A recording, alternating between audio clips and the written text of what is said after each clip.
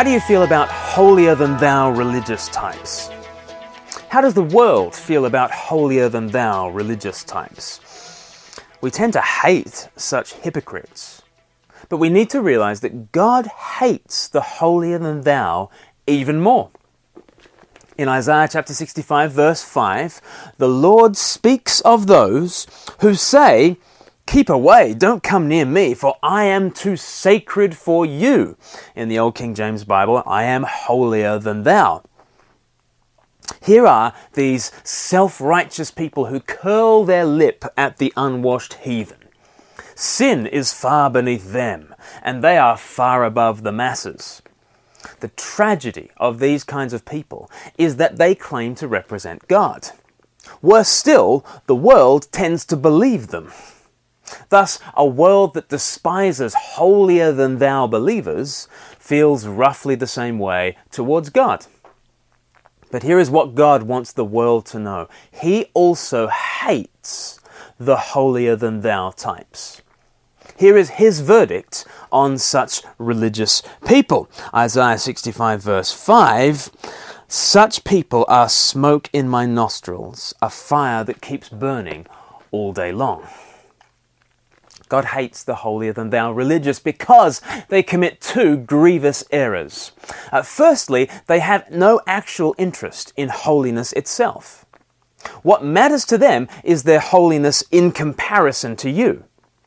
C.S. Lewis saw this clearly in Mere Christianity. His chapter on pride is just so exceptional. He says, pride gets no pleasure out of having something, only out of having more of it than the next person.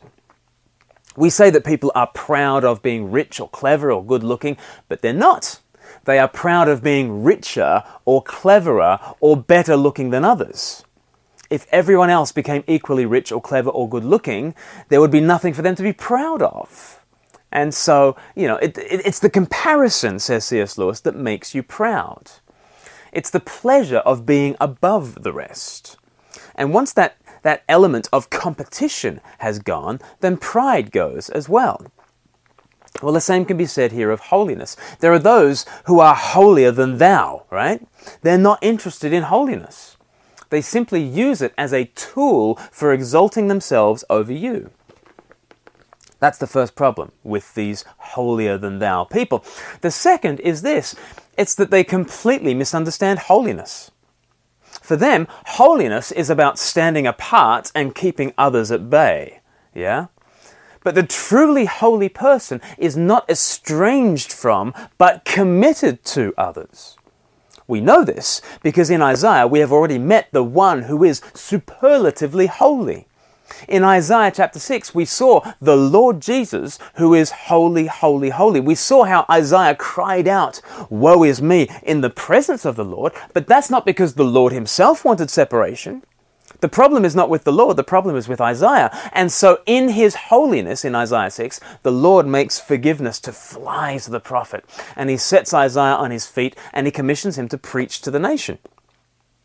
So instead of a shut-off holiness, the holiness of the Lord of Isaiah 6 is an outgoing holiness who wants to forgive and cleanse and atone for Isaiah and raise him up and send him out to the nations. It's an outgoing holiness. His name throughout Isaiah is the Holy One of Israel. And this title is constantly attached to his saving activity. It's as he goes out to redeem his people that he is called the Holy One. His holiness certainly contrasts with our sin, but that's not because he shuts himself away from us, the very opposite. We're the ones who shut ourselves down. He pursues us with a fierce and relentless passion. This is his holiness. It is his complete, loving, passionate, blazing commitment to the salvation of his people. And so in contrast to those who claim to be holier than thou, Isaiah 65 begins with a true picture of holiness. Isaiah 65 verse 2, the Holy One of Israel says, "All day long I have held out my hands to an obstinate people." From early morning until last thing at night, the Lord Jesus stretches out his arms to reconcile his people. His holiness does not seek distance from sinners. It does not erect an insulating wall against sin. It's the opposite. Holiness is an arms-wide offer to the wicked. It's about pursuing the rebellious with steadfast, blazing, fierce, committed, passionate love. No wonder the Holy One of Israel chose crucifixion as the way to demonstrate his holy love. Christ's holiness has nothing to do with closing himself off from all the nasty sinners. Christ's holiness is a purity that blazes out and seeks to sanctify what is unclean. Think of the leper with Jesus drawing near to the Holy One. What does Jesus do in his holiness? He reaches out and spreads his holy love in healing and restoration. If there's anyone who could claim to be holier than thou, surely it's the Lord Jesus. But what does he do in his holiness? He bleeds for his enemies. This is true holiness. So let's renounce all our holier than thou religiosity. Is there a self-righteous spirit in us that thinks we are better than others? Is there a holiness that we seek that is anything other than Christ-like love for God and for neighbor? If so, let's turn from that holier-than-thou hypocrisy and instead know true holiness. True holiness is found in Christ's outstretched arms of holy love.